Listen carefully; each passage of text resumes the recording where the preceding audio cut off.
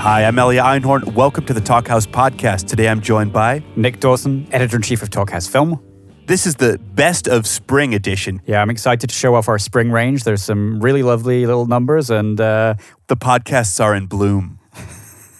We're showcasing the best podcast moments from the past couple of months, which feature luminaries from the worlds of film, TV, and music. I'll be your co-host for the first half, the film and TV side of things. For this one, we're going to feature clips from... Chris Gethard with Todd Barry, Azazel Jacobs and Shannon Plum, Jim Hemphill with Leah Thompson, and Paul Scheer and Ken Marino. Nick, to start us off today, a conversation that we recorded as part of our series of live podcasts at the flagship Sonos store in Soho. This was Chris Gethard in conversation with Todd Barry on the occasion of Todd's new book about being a working comedian. Exactly. And one of the overarching topics was sort of the little details of the life of a road comic. And a really important one, of course, is clothing. This was a very important detail, which they expounded upon at length, and hilariously, you might say it was quite the thread. Kill me. That sounds like it'd be like a real loose dress code at that award show. I would have to imagine, but I own my own tuxedo, so if they want to go there. Do you really? Yeah. Let's talk about that. Purchased one for the wedding.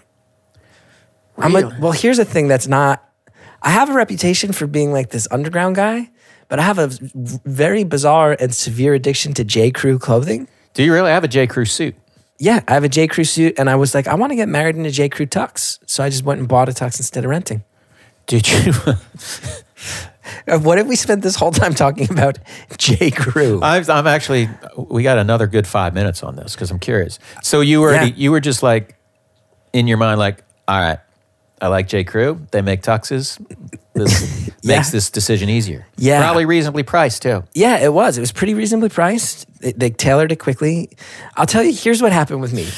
I once worked a job, and there's these wardrobe people, and this lady was fitting me for stuff, and she said, J. Crew clothes sit really well on you. And I said, okay, a thing to remember.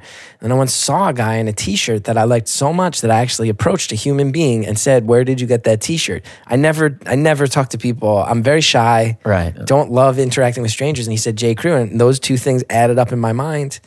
Stop by the store. They have these personal shoppers. Next thing I know, all I wear is J. Crew for like 6 years. See, I find stuff like J. Crew, like I like to wear stuff from J. Crew, but I don't want to look like I bought everything at J. Crew. Yeah. So I want to be But like... I don't, like this t-shirt's J. Crew. That's pretty... I don't think you this could have bought that screams. anywhere. Yeah, right? You could have bought that at Uniqlo. I just want to get some other clothing companies in there because it looks like it'll be set up that way. This could be an Old Navy. It could be. Yeah. I think it is an Old Navy. This is J. Crew. And So- frankly, I'm offended that you would. Why don't you... Now I'm going to lose my J. Crew sponsorship here.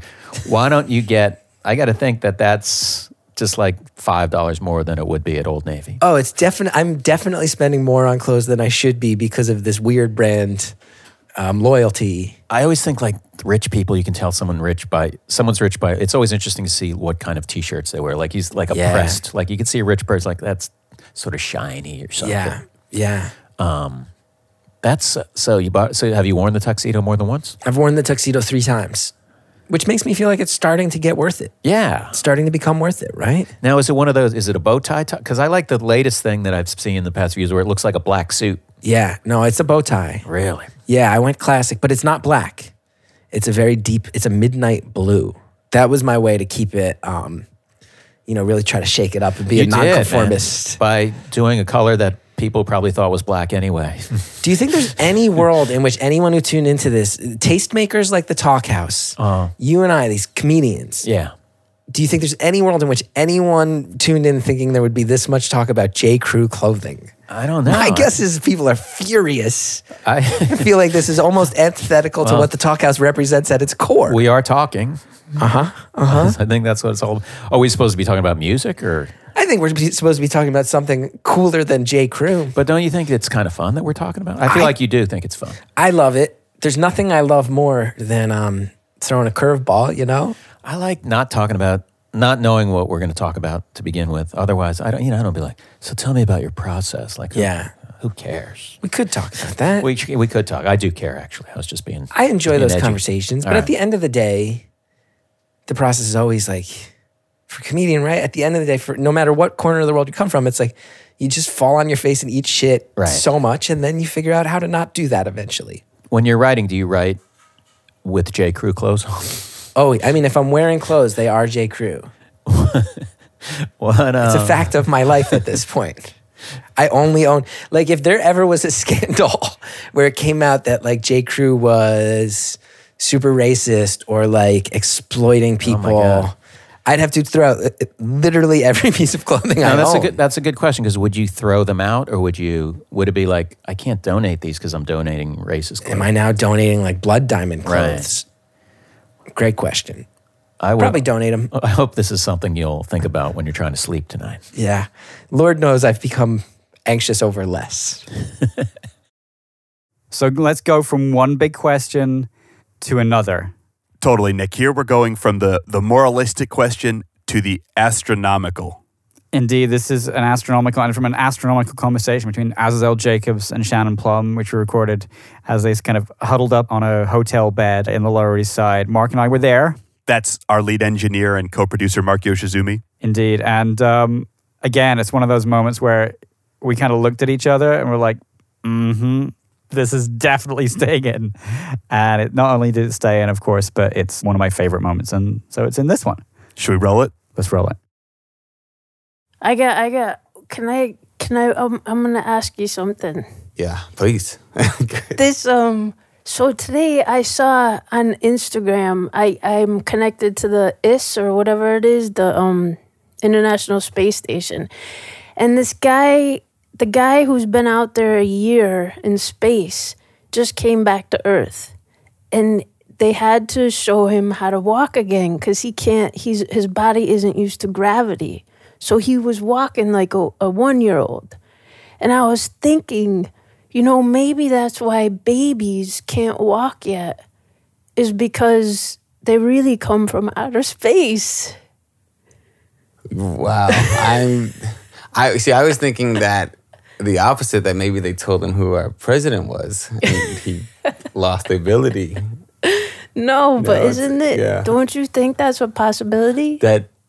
That babies came from outer space, or all of us? Like we all, yes. somewhere. I think that's proven. We don't have there's no gravity for a baby, right? Well, that's true. I mean, that's the... Or that's because he's in the womb. Well... Is there gravity inside the belly? You would know this better than I. I guess I wouldn't, though. Yeah. I don't know, but I like this idea because I know that one of the things that...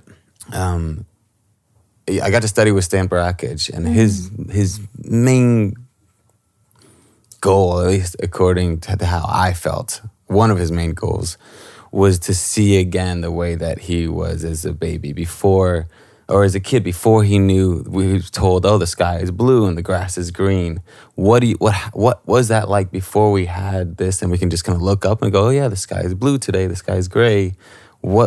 If you take that away, what do we see? Who are we, and what is this world? And that's what I think of when you say that, like that feeling of just like getting back to that place of otherworldly. Yeah. Just discarding like all that you've learned about the world. Yeah. You kind of skipped out on the gravity baby thing. All right, let's go back to that. Well, I just don't know. Does that wind up on Rotten Tomatoes? Did the astronaut say anything about the lover? I mean, that's what's most important. Like, I wanted to wind up on tomatoes. Yeah, the tomatoes. What did he say about the tomatoes? No, he didn't say nothing. I don't know if he knew how to talk yet. He has to relearn how to talk too. Did you know that? No. I'm gonna take a look. But there sounds like a story here. Yeah, I think because that's a good story. Yeah. A full-grown person that has to start over again.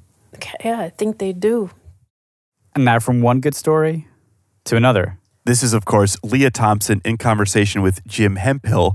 Now, Nick, as I was listening to the first draft edit of this conversation, the talk took a turn that I was not expecting. Yeah, they're discussing that situation where you're working with a hero or somebody that you've seen on screen from the time that you were very young, and kind of the weirdness of that. And then Jim just takes it in a different direction to what we were expecting, as he references when he first saw Leah on screen. That's right. He didn't just see Leah. He saw a lot of Leah. He also saw a lot of her co-star, a young Tom Cruise. Indeed. And we hear a lot of detail about that right now. I do get, a little bit of starstruck sometimes. The fans of Back to the Future, whatever, they're like, oh my God, that just lasts for like 4.5 minutes and then it's over. Yeah. I mean, well, it's sort of an interesting thing. Scorsese talks about this rule that if there's somebody who you work with who you saw in a movie before you turned 21, there's something different. You do have to get over that starstruck thing. Like he had it when he worked with Paul Newman on Color of Money, and you didn't usually have it with other actors, but it was like Paul Newman. It was like, okay, I saw this guy when I was 14, and The Silver Chalice or whatever the hell it was, and I mean, I had that kind of experience with you a little bit. I mean, look, the first memory I have of seeing you on screen is watching you get fingered in a car by Tom Cruise. So that's sort of a strange, Terrifying. I saw. Was that what was happening in that scene? I didn't know. I think that's your imagination. Am I remembering it wrong? That's what I thought. I'm pretty sure that's what he was doing to you. And I don't know. Maybe I remember. I mean, admittedly, I saw it sort of through closed fingers because I saw that movie with my grandmother, and she kept putting her hand over my eyes. So maybe I filled in. Maybe my imagination made it bigger than it was. But I have the distinction of being naked with Tom Cruise, except for we were wearing white socks. And that's which they sort had of to a famous, digitally kind of remove at that time when they couldn't. They removed the socks. No, they had to reframe it, which was a big deal in film at that time, I guess. Yeah, they had to do it with an optical printer or something. Yeah, they had to. It was expensive to get the white socks out. Interesting, because it made everybody laugh, which would have been great. Yeah. And so it's interesting because you had a nude scene in that movie with Tom Cruise. Isn't that the movie where he sort of famously, if you freeze it at just the right moment, you can see Tom Cruise's penis too? Yes, I think. Yeah, it's like a big deal, and no one talks about me, but they talk about Tom Cruise's penis. Which brings me to another problem because in love scenes, guys are always like, I'm sorry if it happens and I'm sorry if it doesn't happen. Like, it's either way. So I don't think it happened. So Tom Cruise is probably a little embarrassed about that little peek of his penis. I'm not sure. It was cold in that room. I've never looked at it, but I've heard about it. But he was a gentleman and an awesome guy. That scene was really interesting to me because there were 2 scenes in that movie where I was supposed to take my shirt off, and I didn't want to do the movie because I didn't want to take my shirt off. And they somehow convinced me to, and I literally had to take my shirt off in the audition, which was really weird and creepy. And I tried to make them really embarrassed about it. But the director said, Michael Chapman says, I don't want to be in the room for that. And I was like, get in the room. Like, if I have to take off my top, you have to be in here too. He didn't want to be in the room for shooting or for the audition? For the audition. He was like mortified. He was a kind of, like East Coast, like, dude. Yeah, he's the guy who shot Taxi Driver and Raging Bull. Yeah. But who was it that wanted you to do that? I think the studio wanted to see if I would do it, and B, if I had nice boobs. I get it. If I was in the same position, I'd probably ask for the same thing. But I didn't. So I got there, and there were these 2 scenes. That scene where I'm in the car getting fingered, apparently. At that scene, I was supposed to take my top off, and then there was the whole love scene. And Tom Cruise was really sweet. He fought really hard for me not to take my top off in that scene. And then he said when we did that other scene that we were, the whole key about these love scenes, at the time there was always, a girl was always taking her top off in every movie at that point. And, they don't do it so much anymore. They just do it on HBO. Right. But Tom was really smart about it. He was like, we ought to make this a scene about something. And it's actually a really somber scene. And he said, if she has to take off her clothes, I'll take off my clothes, which was really sweet. I mean, really, he didn't have to. Equally, I did not have to take off my clothes to record this podcast. Neither did you. And yet we both did it. I kept my white socks on. They will be digitally removed. Okay. And now moving on from wearing no clothes to wearing all of the hats. That's right. Coming up, we have a clip from the Paul Scheer, Ken Marino episode in which they're discussing the myriad roles they each have in the business. Right. These guys are both writers, directors, performers, producers, and they do like a wide range of TV shows and movies. So they don't have a clear identity, and that's something they really dig into. But then, as ever with our podcasts, it goes somewhere surprising and wonderful.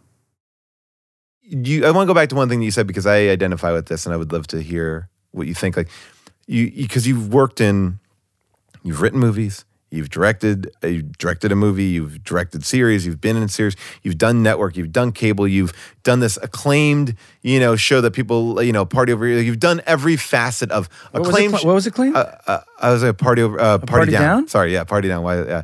I think that's.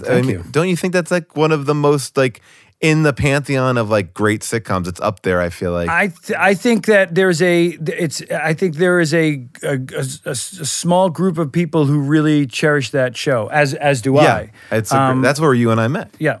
No, is it? Yeah. I remember that, like, we may have been around each other, but I feel like that was the first time I remember connecting with you on that set. Really? I think so. I mean, that's been a while. I mean, that's a while ago, I feel like.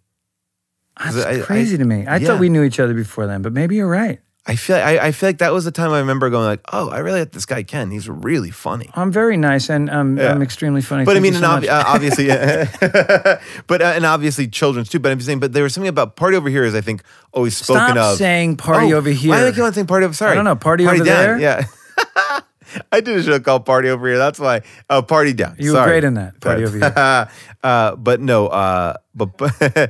Party Down. Like I feel like it's always mentioned that way. So what I'm saying to you is, to get back to this, it is, I think, tough when you're known not just as an actor or not just as a director, not just as a writer, and like what do you want to do? You worked, recently you were on, Marry Me. It's a big network show, and at the same time you're doing very cool, and not to say that wasn't cool. I'm just saying, but you're all over the board. Do you find that to be difficult and like to pitch yourself as what you are? Yes, because what I really want to do is I want to dance.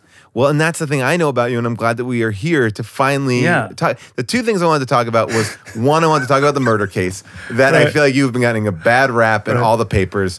I believe your story. Even there. I haven't been to Canada in years. And the fact that this fake media is pulling out these facts, it's sickened by it. But I want to talk about that. I want to talk about dance. And my love of dance. To me, watching you dance is seeing, and the only way I can describe it is it's like a rose bloom or a flower bloom. It's like a nature documentary. It's like watching a feather in the wind.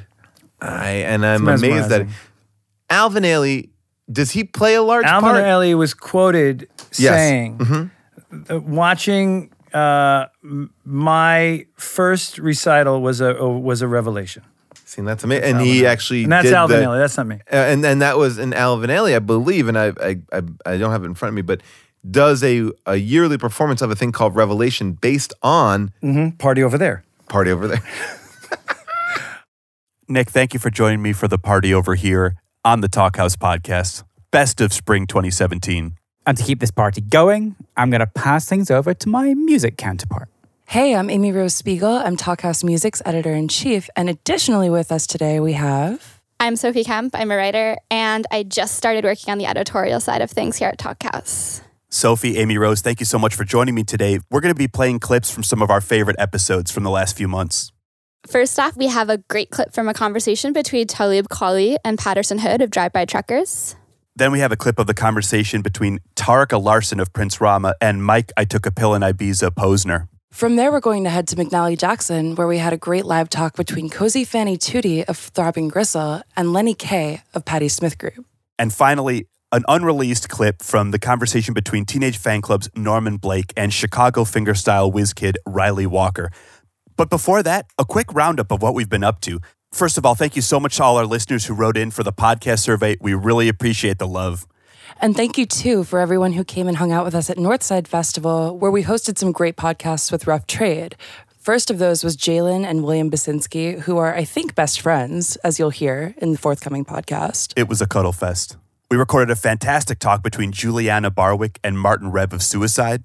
And finally, we had a great talk between Jen Wasner of Y Oak and Flock of Dimes with Jenna Hunter, who is in Lower Dens. Also to look forward to, we will be back at Pitchfork for our third year straight. In the past, we've had artists like Kamasi Washington speaking with Thundercat, Brian Wilson and Carly Rae Jepsen. We've had Porch's Aaron Main in conversation with Talkhouse's new astrologer, Shamir. Right. So every month now we have Shamir writing Shamiroscopes with his mom on Talkhouse.com.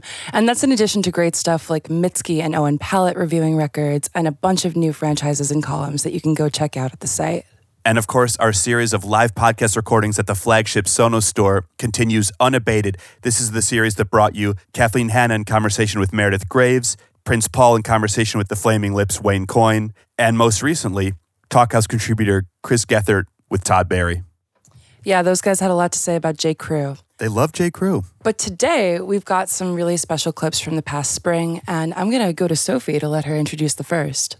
The first clip that we're going to share today is between Talib Kweli and Patterson Hood of Drive-By Truckers. The background to this clip is Patterson Hood, frequent Talkhouse contributor, contacted us and said, I feel like rock and roll music has been socially and politically neutered.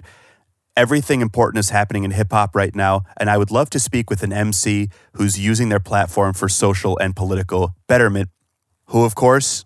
Talib Kweli is kind of the one in that way, and you'll hear that in this clip where he gives this really intersectional point of view about the differences between, well, the differences and the similarities between race, class, and gender-based privilege, where those things come together and where they differ.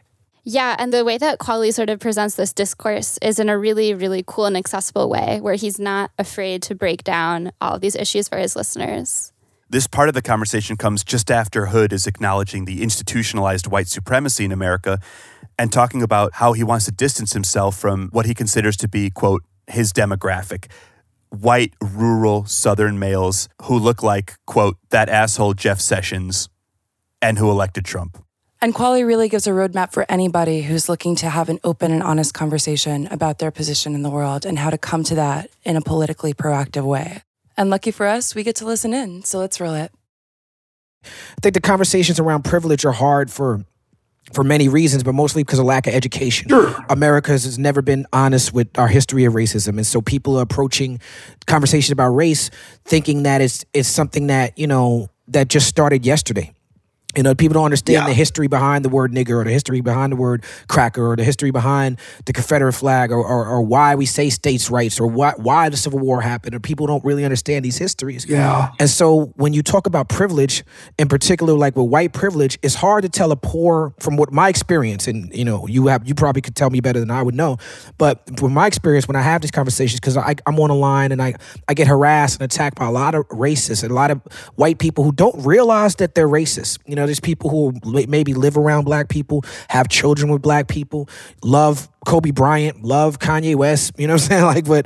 But still have these racist tendencies. And so I'll tell them, you're exhibiting this level of privilege. And they'll say, well, my parents are broke. Like maybe I didn't grow up with parents. Maybe I didn't have it good.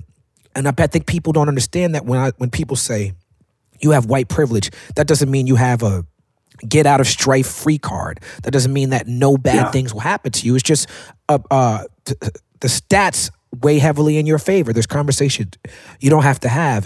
And so for me, I try to approach the conversation with privilege by first acknowledging mine so that people get more comfortable. So if I'm telling a white dude, like, listen, you're exhibiting privilege right now, I'll say, listen, I have American privilege. I'm born with a passport. I know if I go to any country in the world and I get in trouble, I can go to the American embassy and show my passport and I'll have a better chance of being okay than a native of that land. You know what I'm saying? Like, I have 2 arms, 2 legs. I'm able-bodied. I'm not a gay man, so I'm straight. Right. So that's a privilege. I'm a man. I don't go through, even as a black man, I get more privilege as a man than women get in a lot of ways. And if I can get people to see that I can acknowledge my privileges, that I think helps the conversation, to help somebody say, okay, well, now there's a level of privilege I don't have. I just don't have the skin privilege. So a white dude does have that. Now, I am a celebrity, so I've earned a celebrity privilege, but it's like that celebrity privilege, my earned celebrity privilege is less than a white dude's earned celebrity privilege. Now, because I grew up in Brooklyn, I grew up in Park Slope, Brooklyn as a black man, I have a higher class privilege than maybe a white dude that grew up in the Appalachian Mountains. You know what I'm saying? But if you get people, I think, opening up to figuring out where their privilege lies, I think that can help. A very powerful conversation, a very powerful clip. And for anyone who's interested, we have a list of organizations that Talib Kweli supports and recommends over at the website. Next up, we have Tarika Larson of Prince Rama and Mike Posner talking about truth and art theory, and things get a little bit postmodern. Yeah, this is a really great conversation between the two of them. As Amy Rose just said, things get pretty philosophical, a little order of the symbolic, a little post-structuralism. After all, this is a conversation between a pop theorist and a pop star poet. Let's roll it. Hell yeah. Well, you use this word truth a lot, this capital T truth word. But in your book of poetry, you have a line, the words have never been friends with the truth. Yes, so Alan Watts goes on used to, he passed away now, but he used to go on a riff a lot about how words are symbols of truth and numbers are the same thing. So if I say the word book, it doesn't actually mean the thing that I have in my hand. It's a symbol for that thing. And the same is true of money, right? Money is not wealth. Money is a symbol of wealth. Or Ram Dass has a nice quote that I like. He says, all your words are just fingers pointing at the moon. They are not the moon. Right? So we're using the poetry, we're using the art, we're using the song as a means to describe something ineffable. And some people can get the better you are at your art, the closer you can get to that thing that you're trying to describe. So what is that thing? That's the golden question. We've got some differing ideas about what to do with the role of art in your life from Cozy Fanny Tootie of Throbbing Gristle and Lenny Kaye of Patti Smith Group. Here, Cozy talks about what it is to live your art, and in this case, that means stripping. Cozy Fanny Tootie, of course, an industrial music pioneer, also performance artist, who decided that she didn't want to just use other people's images in her art. She wanted to participate, she wanted to live it. That led in part to her stripping and incorporating that into her artwork. One of her favorite songs happens to be a song that Lenny Kaye knows well. When I'd started stripping by then, so I had quite a collection of 12-inch singles and things that I used to dance to, that I used to pick, Donna Summer and stuff like that. So, and we sort of did Throbbing Gristle versions of disco music and Martin Denny. I must admit, you brought a smile to my face when I discovered somewhere in the book that you enjoyed dancing to Because the Night. Yeah. It was. Can you tell me what was going through your mind when that was happening? I just think it was my. I think I wrote it. It was the one time when I danced to that record that was my dance, because I just adored that single, and so yeah, when I got a big enough floor space to throw myself about, I danced to that. Sometimes I forget to take my top off. I used to get into it so much, I forgot to take my top off, yeah. Then it didn't work as we intended. Oh, well, they wanted more. The crowd wanted more of that conversation. And if you want more great stories from Cozy Fanny Tootie, definitely pick up her book, Art, Sex, Music, out now. Thanks again to McNally Jackson for hosting that event. Now, we may not have given quite enough floor space to Norman Blake and Riley Walker. There were a few pieces of tape that got cut that were very funny, but we just didn't have room for. Elia, here we're hearing them talk about recovering from tour and how shell-shocking that can be. This is actually an unreleased moment from that talk, and we'll have more of those little sound bites updated to our YouTube channel, so make sure to check that out. Should we do it? Yeah, let's hear it. Did you get that post-tour blues thing? Oh my God, yeah. The first couple of weeks when I got home from a tour, it really always hits me. Me and my friends call it the reality scaries. All right, that's good. That's a good way to put it. Yeah, that's. I had this idea that what I'm going to try and do from now on is that When I come home, I'm going to set up a kind of little pretend rider. And for people that don't know what a rider is, it's the food and alcohol that we get in our dressing room before we play a show. But I was thinking of setting up a little pretend rider in the kitchen. First day I get back, right, full rider. And then every day I'll just take a few things away from it. So that I'll wean myself off the tour. And by the end of by the end of a week, there'll be nothing left, and I'll have to sort of, okay, I better cook something now. You'll just have a shit jar of olives and like a couple pieces of cheese. Yeah, exactly. Yeah, totally. A little bowl of hummus or whatever, hummus, and crudity,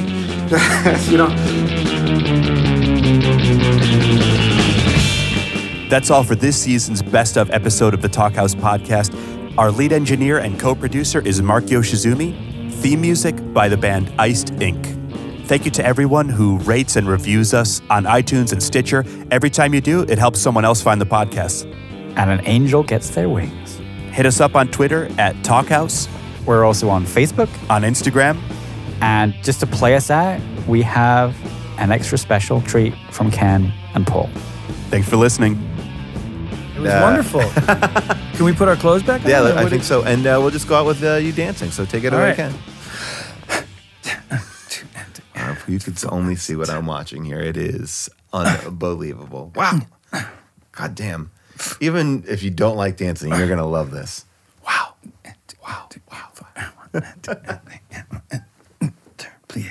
Plie. Releve. Shit. Oh, and I stuck the ending there.